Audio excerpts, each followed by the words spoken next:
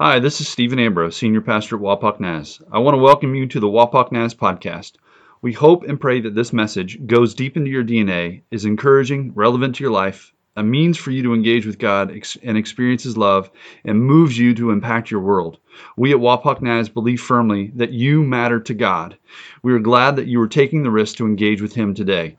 Wapak Naz is love people loving people to Jesus, and it takes people to partner with us to be on mission and bring this message to our community, the region, and the world. If you would like to financially partner with Wapak Naz to love people to Jesus, join us by going to our website at wapaknaz.org and becoming a financial partner. We thank you, we pray for you, we love you, and enjoy the message. So there you have it. There's your shameless plug for next week. Come back to hear about their journey and their stories. See some pictures of what they've experienced the last week. They're there until, I think they come back on Wednesday or Thursday this week, so they're there for a few more days yet. Even as we speak, I'm sure they're gathered with a body locally there and worshiping this morning, as are Christians all around the world. Sundays are so cool because they're our weekly reminder of the resurrection of Jesus Christ. That's why we worship on Sundays, if you didn't know that. That's why we changed from the Sabbath ritual of our Jewish ancestors, where they Sabbathed on the seventh day of the week, which was Saturday, and we started worshiping on Sundays, is because Jesus resurrected on a Sunday. And so every single Sunday we get together, we celebrate Jesus is the resurrected King, and that He's not dead. And that death, therefore, then has no power over us because we are now co-heirs with Christ into life eternal. And for no other reason, that's why we're here today. Because Jesus is alive, and we get to be alive because of that. Well, hey, we are in our second week of the Addicted series. And if you were here last week, well, actually, before we get to that, anybody take up Stephen's challenge last week at the end of his sermon? He challenged us to take 5 minutes a day to sit and to produce nothing. Right? Last week we talked about how we're addicted to busyness. And if you saw the Addicted title and you saw the promotions through wherever, you might have seen them out in the foyer before the service last week, you might have been thinking like Inigo Montoya from the Princess Bride film, like, they're using that word, but it doesn't mean what they think it means. They're using it incorrectly. But the truth of the matter is that we do culturally have an issue. The American culture has an addiction to busyness, where we want to fill our lives with everything we could possibly do because we want to make sure we don't miss out on something. And not only do we fill our lives, but we fill others' lives for them. You're not busy enough, here's something else for you to do. We fill our kids' lives with stuff because we don't want them to miss out on the transformational or the growth opportunities from playing in sports or being a part of this club or doing this or that. And none of that's inherently bad. The things we do aren't inherently bad because we're trying to do good things. We're trying to grow and develop and to be well-rounded and balanced and mature people. But when we create such a busy, hectic life and we have no room to breathe, we forget how to rest. And when we forget how to rest, we're liable to get hurt, to get burned out, to get tired, to be vulnerable. A lot of bad things happen when we neglect our rest and we neglect taking care of ourselves. So I was just curious if anybody took up the challenge. That's a difficult challenge, the 5 minutes to produce nothing. No TV on. You're not listening to music. You're not reading a devotional. Your devotion time is something separate than this time. This time is a time to literally just sit and do nothing. And if you took him up on the challenge, even a day, because you probably quit after the day if you tried it once, after about 15 seconds, you were probably thinking, this is the longest 5 minutes of my entire life. Excruciatingly painful. I'm wasting all this time. I could be doing something much more important right now than sitting and doing nothing. And then the guilt seeps in, and the shame of wasting time, doing nothing, producing nothing. And this is precisely the reason why we're having this conversation, because we don't know how to rest well, by and large.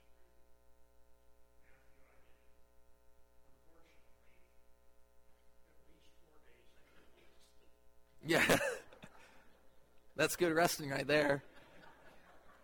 Taking a little nap, siesta. But by and large, we don't know how to rest, and we don't do it well. And so that's why we're in this series. That's why we're talking about this cult of busyness, this addiction that the general American population has, because it's been embedded in our culture for so long. That if you don't do it yourself, if you're not busy, if you're not producing, if you're not out there working, you're lazy. And really what we've done is we've created an enemy that wasn't the enemy. See, so much in the Christian life is meant to be lived in a tension. We avoid extremes. The Christian life does. We don't go all this way and we don't go all this way. We live in the middle, because it's in the middle and the balance of life that we see God a little bit more clearly. Because we stop alienating those who are the other way, and we start seeing that God's a lot bigger than just my personal perspective and vantage point on the rest of the world. And so when we talk about busyness, we're not saying that you shouldn't be busy, so you should be lazy. We're not saying that at all. Laziness is clearly spoken against in the Scriptures just as much as busyness is. We shouldn't be lazy, but we should learn to rest, to work for the glory of God, and find time to rest to take care of ourselves. Inigo Montoya, we'll see him some more later on. If you're not familiar with the film The Princess Bride, Inigo Montoya is one of my favorite characters. He might be my favorite character in the movie, because he's one of the most complex characters in the film. And we don't think about him that way. We don't think about him as a complex character. He seems rather two-dimensional. He's kind of cut and dry.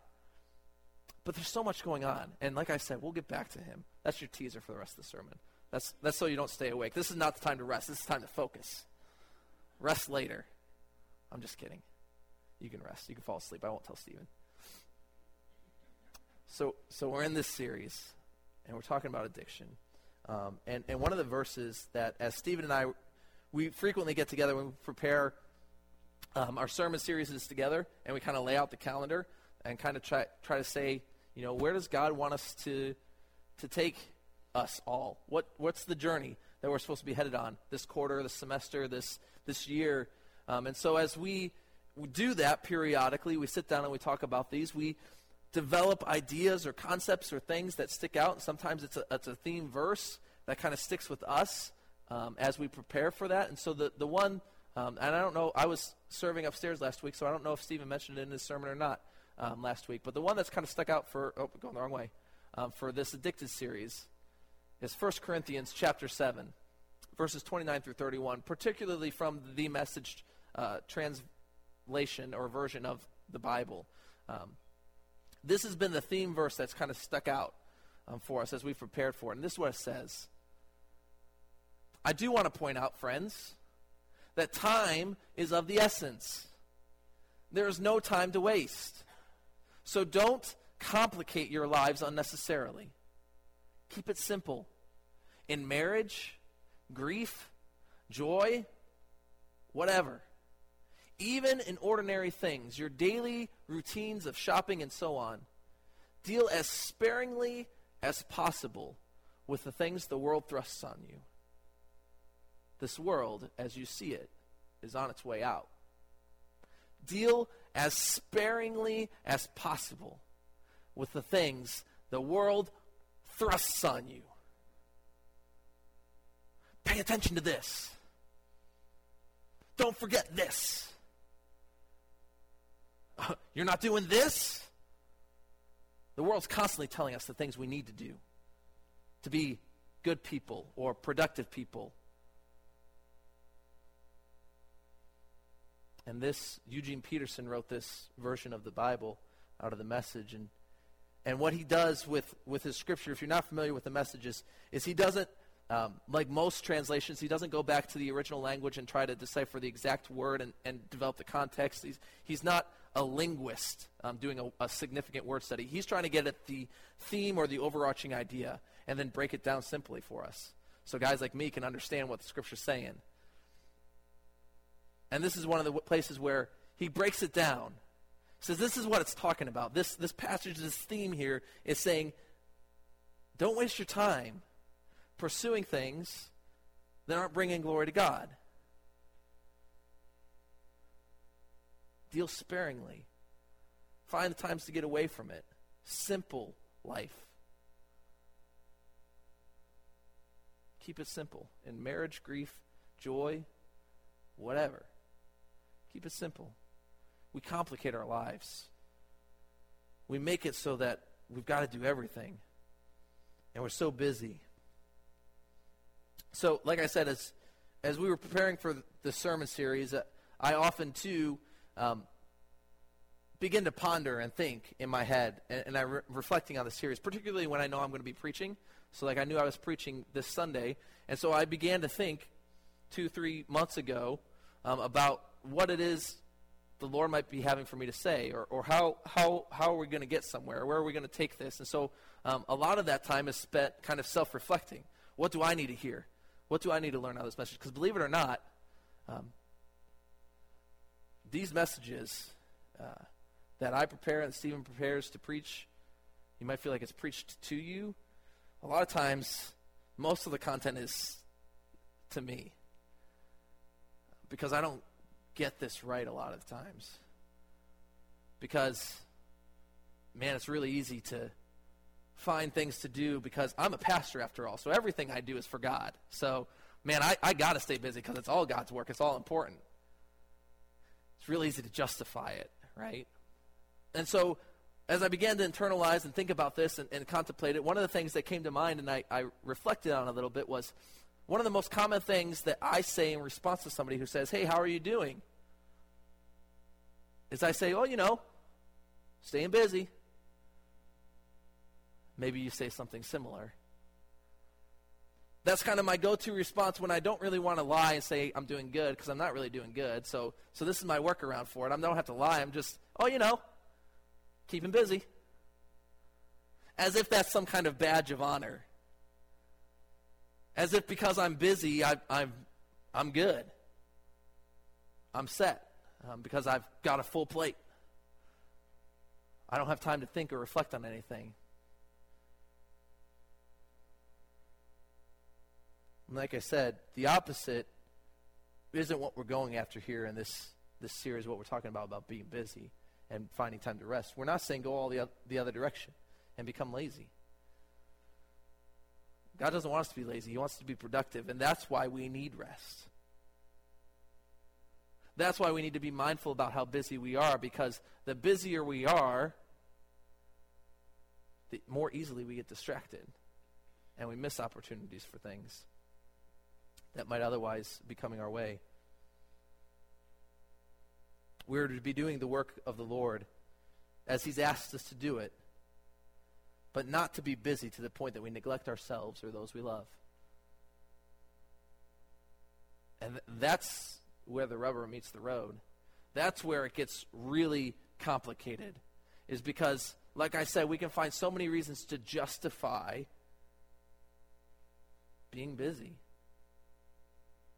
I've got a Bible study. I'm taking this person through a discipleship thing. I'm preaching this week, so I got to prepare my message. I've choir. We got to do choir practice. So I've got all these important things that I'm doing.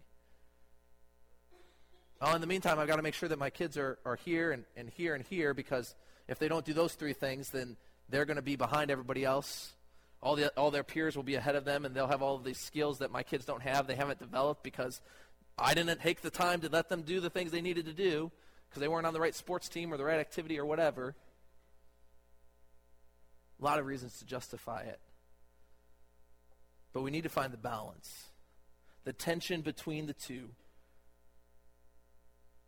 where we don't overwork ourselves, and we're not lazy, but we're right where God wants us to be, fulfilling his call on our lives and the purpose he has for us without neglecting others.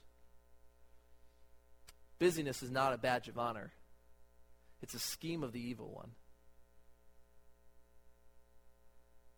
Busyness is not a badge of honor. It's a scheme of the evil one.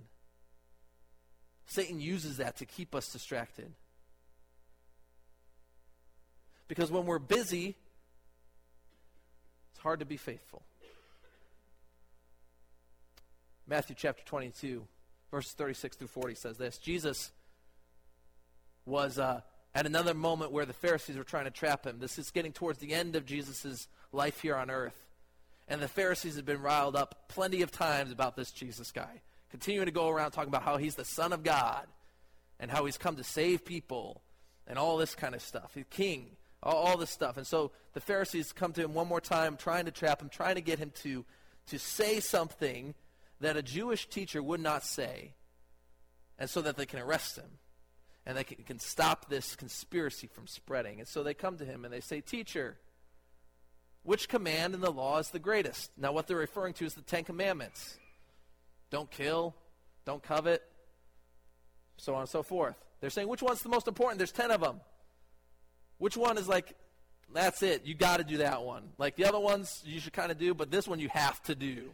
What's the most important? Jesus said to them, love the Lord your God with all your heart, with all of your soul, with all your mind.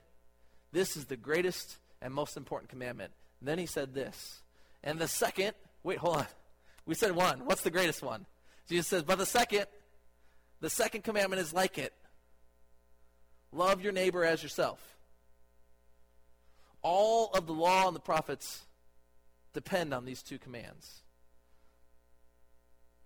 All of the law. So now Jesus is expanding it out. Because what the teachers of the law were saying was, of the 10 commandments, what's the most important? Let's sort these out here. Because Moses just got them on a tablet. This wasn't like an importance order. This was just like, they were all here. So like, what's the most important one? And Jesus says, this isn't just about the 10 commandments. This is about every law, every rule, every regulation, everything you've ever lived in a construction of society. All of it. All of it depends on these two things. Love God, love others. All good law falls under these two things. Love God and love others. And if we're so busy with our lives, trying to do everything we can possibly do, it's easy to forget one of these two. It's easy to forget to love God or to love others well because we're so busy trying to be faithful, trying to take care of things, that we don't actually have time to love well. It's important to note, too, that Jesus absolutely did put God as your first priority in your life, above everything else, above your work, above your friendships, above spouses, above children. Everything else is beneath God in your priority list. But what's so interesting is that he doesn't just say, and the second is love your neighbor as yourself. He says, the second command is like it, meaning it's of equal importance. Meaning, if you love others well, you are loving God. And if you are loving God, you will love others. You can't separate them. You can't divorce the two. They have to go together. Because it's integral to who God is. God is love. Therefore, if we love God, we must love other people because he loves other people. And if we love other people, we're loving God. And so when we're busy, we're so busy that we don't have time to sit and think, let alone have a conversation with somebody who's hurting, dealing with something, walking through some kind of pain. And we say things like, I wish I could spend more time with you. I wish I could go to the hospital and visit with them for a little bit, but I've just got so much to do. Maybe this weekend. And then we start being hopeful. Maybe this weekend I'll have some time. Saturday, I've got a couple hours open up on Saturday. What usually happens to those couple hours that are open on Saturday? They usually get full along the week somewhere. We're so busy trying to be faithful that we neglect the most important things sometimes. Love God and love others. And God will sort the rest of it out.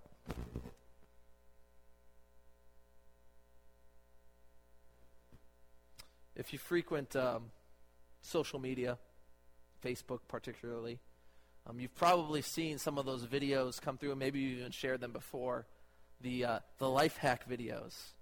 25 things to do to sort out your closet, to make more space. 10 things to do to organize your kitchen better so that you've got more counter space, right? We've seen these videos, and there's TV shows that are devoted to it, to these life hacks about creating opportunities to manipulate your circumstances and have a better outcome. If you're not familiar with the term life hacks, that's okay. It's a relatively new term. Did a little research on it. I was curious where it came about. 2004, at a tech conference, a journalist by the name of Danny O'Brien coined this term, life hacks. And what he coined it for was these computer programmers who would do all of their coding on the computer. And if you know nothing about computers, this all sounds crazy and silly to you. But they put on all these letters and numbers, right, on the computer, and it tells the computer what it's supposed to do, even what color it's supposed to have display. And all of these numbers and letters and characters all mean something. They all have important significance. Now, when you go to the store and you buy a software, like your basic Windows computer, it comes with certain things just how they are. And it allows you to manipulate some things. Maybe you've changed the background picture on your desktop before. That's a pretty common one. A lot of us have done that. We change it to a picture of our family or some nice scenic picture or something like that. Or if it's me, it's superheroes. That's just what it is. But what these computer programmers were doing that Danny O'Brien was talking about was when the software doesn't allow you to do the thing you want to do, there's still a way to kind of make it do that. You got to hack into it, and you've got to manipulate it. And so once you've changed this one character in this long line of X, C, T, 2, 4, 3, 1, 5, now you change one of those letters and put something else in there, it makes it do something different. And so you work around it by manipulating it. And so this term life hacks came about in 2004, and it's developed since then into beyond just technology. It's every part of our lives, like I was talking about, all the stuff we do in our homes. Because I don't know if you're like me, the kitchen that you have is always too small. Doesn't matter how big your kitchen is, it's always too small. There's not enough counter space. Your closets are always too small. There's not enough room in the closets because there's always stuff that's sitting out somewhere. And so these life hacks came about. But here's the thing about life hacks. Life hacks are temporary solutions to permanent problems. You haven't actually changed anything. You're just working around the circumstances that you find yourself in. Now, I understand, and I'm not saying you need to go, if your counter space is too small in your kitchen, that you need to sell your home and go buy a home with a bigger kitchen, because that's a pretty major life transition, life move. But when we're talking about things that we do to manipulate the situation that we have in our lives so that we can live with it, we haven't actually changed anything. We've just adapted to the circumstances that lie before us. Our counter space isn't any bigger. Our closet isn't any larger. We've just manipulated the way we deal with it so that we can finally not freak out every second we look at it because it's always too cramped, always too small, whatever the case may be. Temporary solutions to permanent problems. What we're after and what the Christian life offers isn't temporary solutions to permanent problems. It's permanent solutions to permanent problems. We want to actually fix it. We want to actually solve the issue. Colossians chapter 2, verse 8 says, "Be careful that no one takes you captive through philosophy and empty deceit based on human tradition, based on the elements of the world, rather than on Christ." That's a good verse. Be careful. Be on your guard. How easy is it to be careful if you're always busy?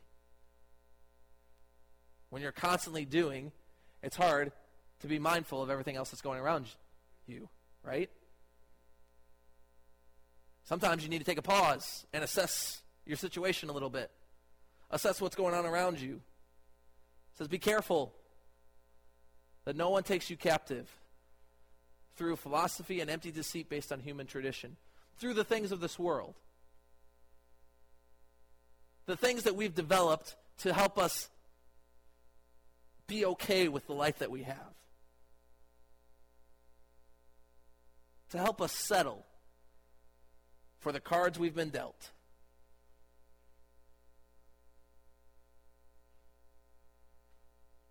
It says, don't settle for that. Don't settle for the things of this world rather than on Christ. And what it doesn't say, but what it's implying is, instead settle on Christ. Settle on Him. Because He actually has the power to do something over that situation.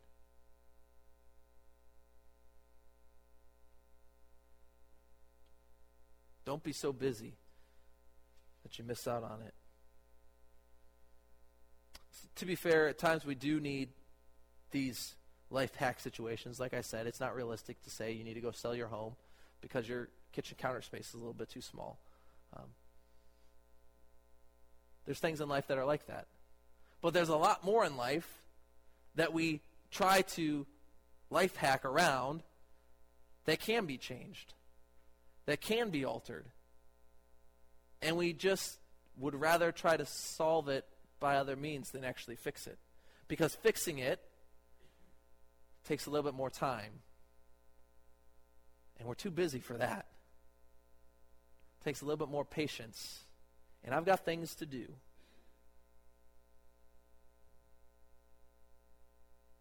Means you've got to sit in the uncomfortableness. Notice how long it's taking me to say some of these phrases, and you're like, will he just get on with it?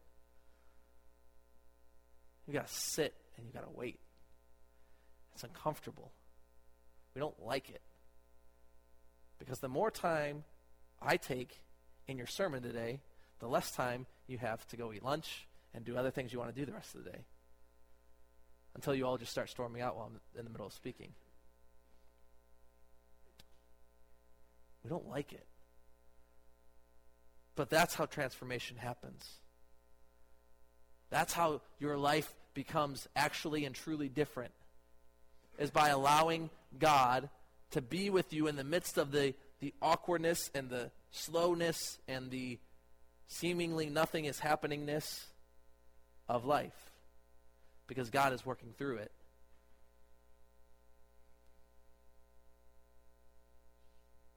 Simplify your life. Put the work away. Now, here's a confession moment. As I said, I've been reflecting on my own life a little bit. And one of the things I said when we came here to this church, I told my wife, I said, here's what I'm planning to do. I'm never going to bring work home.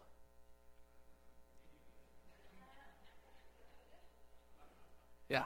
I'm never going to bring work home. It's always going to stay at the church. And I told her, there might be times when I get a phone call and it's an emergency, and she's like, yeah, that's, But I'm like, I'm not going to bring work. I'm not going to work on a sermon at home. I'm not going to work on graphics at home. I'm not going to do any of this administrative stuff at home. And I did that for a week. Yeah, that's pretty good. And then in creeps the work and the busyness and the life. And what happens in the midst of all of that is I now say, well, I need to work on this real quick, so I'm going to go in the back room here. You keep the kids busy for a little bit, and I'm going to... Meanwhile, my 4-year-old is getting older. My 1-year-old is not a 1-year-old anymore. He's 18 months. He's 24 months. And I'm so busy trying to do the things that God has called me to do that I'm missing out on the things that God has blessed me with. The things He's already given me.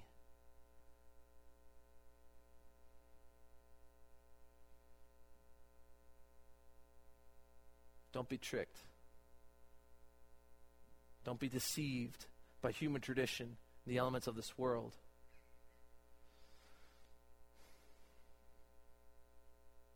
Do you remember that classic I Love Lucy episode?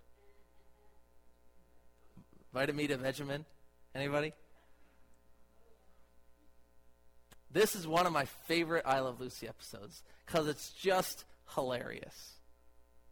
And it falls into all the tropes of the show. Lucy wants to be in the show. Ricky says no. She does it anyway.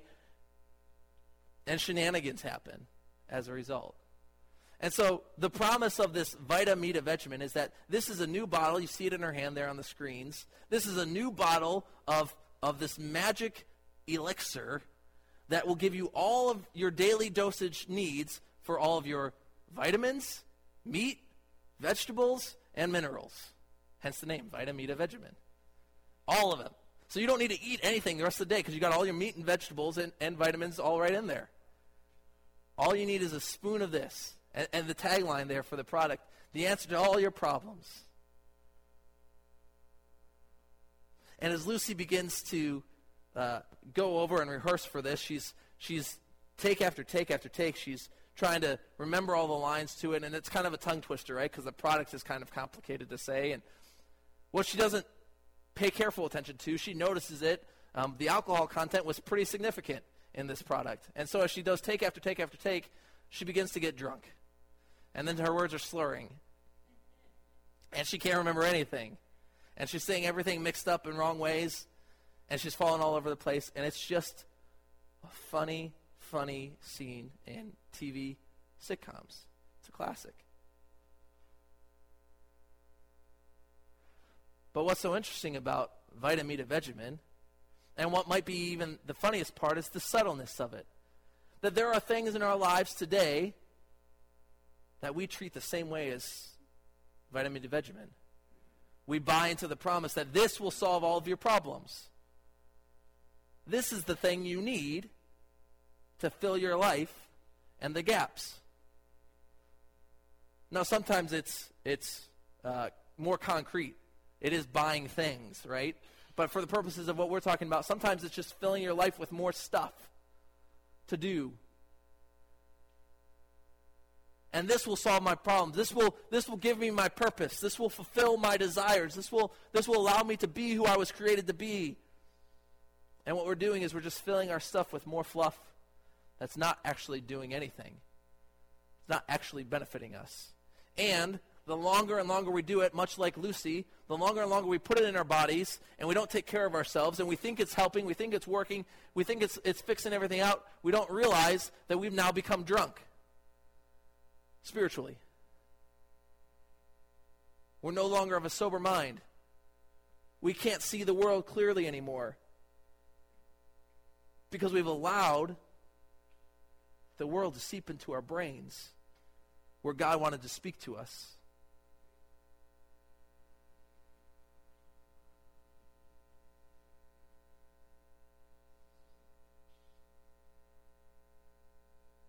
We have this obsession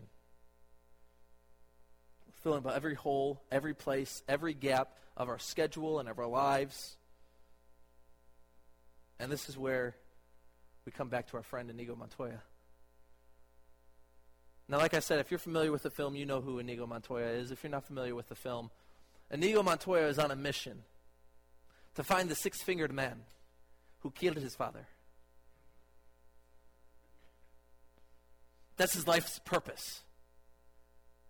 And so he travels around the countryside, and he does a little mercenary work here or there. He's a guy for hire because he needs to eat while he's doing this, but he's focused on finding the six-fingered man.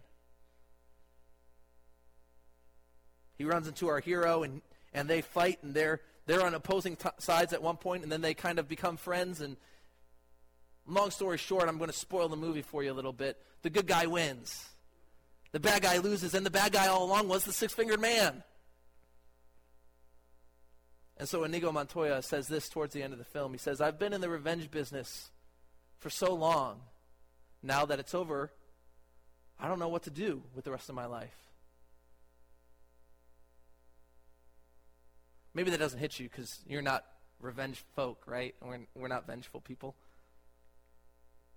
I've been so busy for so long. Now that I'm not, I don't know what to do with myself. And now if you're on the younger end of the spectrum in this room, fellows back there, myself, culture tells us, well, now's your time to work, to do, to produce, to create. Those are all good things, right? We're talking about that tension, that balance. But one of the things that happens, and I've seen it happen because I've seen it in relatives and family members. I see it in the military. When people come to the end of that time to produce, to create, they often find themselves very displeased with their life. Because everything they've been told and everything they've built their life on was doing. You know, one of the loneliest places that I just remember it, growing up even, just visiting military posts during the week and going to like the food court. There's all these veterans sitting around there. And I asked my dad one time, why are all these veterans sitting around the food court? Like, they could go anywhere else. And he kind of gave the, the tax break, blah, blah, blah. Okay. So they saved 17 cents on their cheeseburger today. Woohoo. But underlying that is this other issue that is plaguing them and plaguing their life, is that they feel like they're worthless.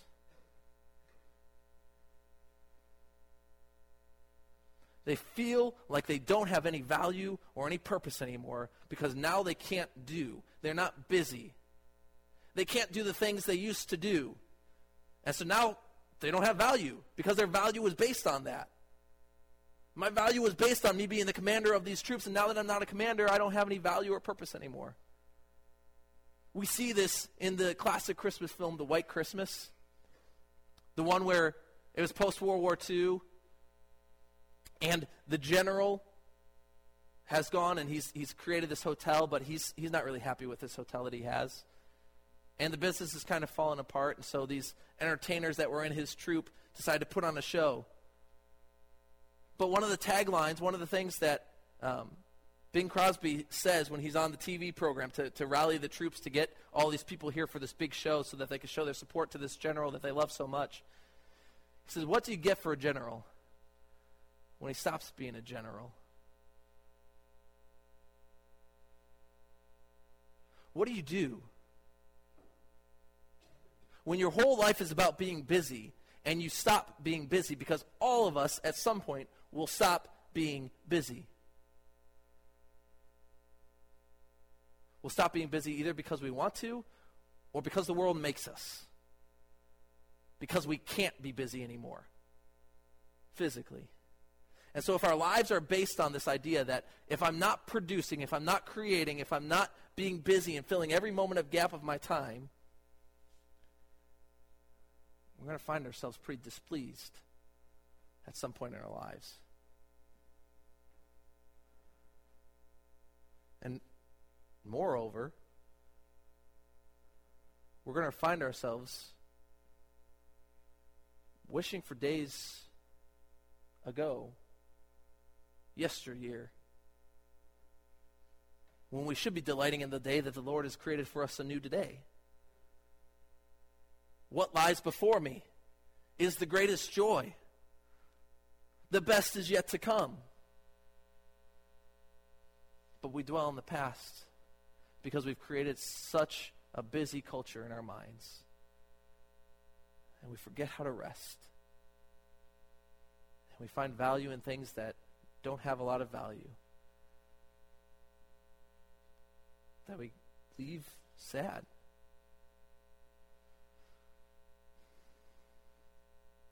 The peace of God can be found in our rest. I'm getting towards the end here. The church father, long time ago, a guy by the name of Augustine of Hippo, said this about our relationship to God. He said, "For you, God, have made us for yourself, and our hearts are restless until they rest in you."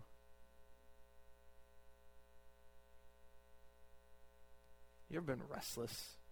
Your body's just been restless, and you can't be comfortable. And you're maybe even in bed and trying to go to sleep at night, but you're just restless. You can't. It's not right. You're not comfortable. You can't get in the zone. You can't doze off. You're exhausted, but you're just so restless that you just can't get comfortable for a minute. And what Augustine noted and what he realized was that's how we're going to be. When we find our rest in anything other than God, we find our purpose in anything other than God. And on the flip of that, when we rest in God, God gives us rest. When we rest in God, God gives us rest.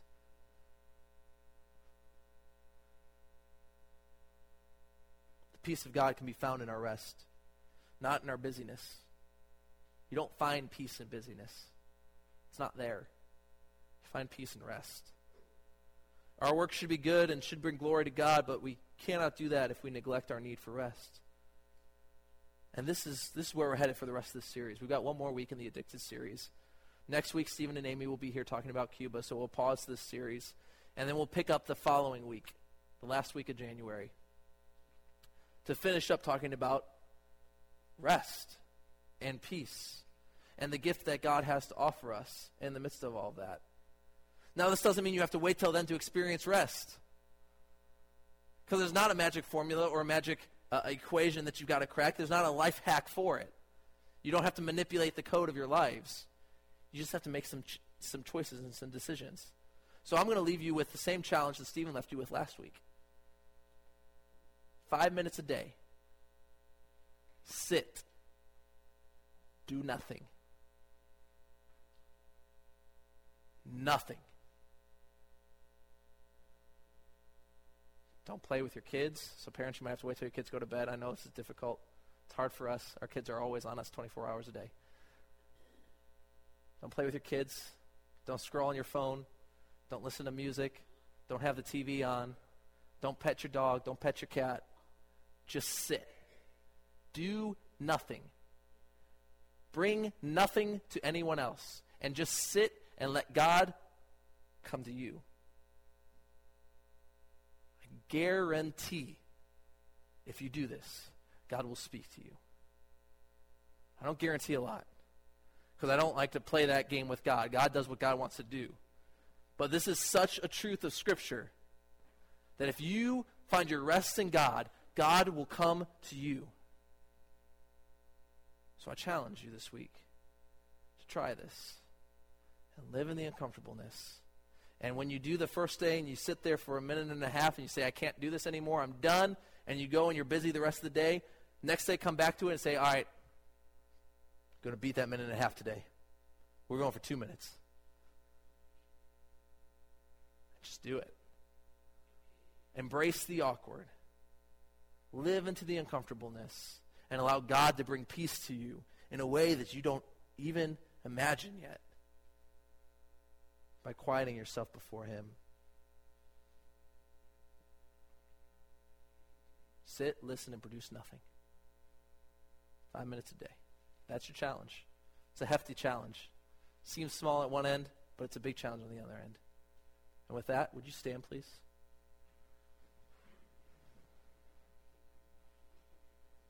Father God,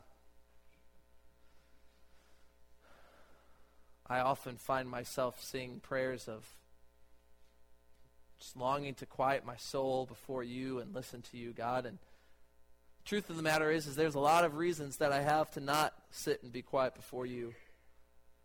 Because I've got this self-inflated idea about the stuff that I'm doing. That somehow the things I'm doing are more important than me sitting at your feet and listening to you. And so God, this week, as we've been challenged to sit at your feet for 5 minutes a day, listening to you and doing nothing else, that God, you embolden us and you strengthen us to do that. To sit in the uncomfortableness, to set a timer and not move until that timer goes off,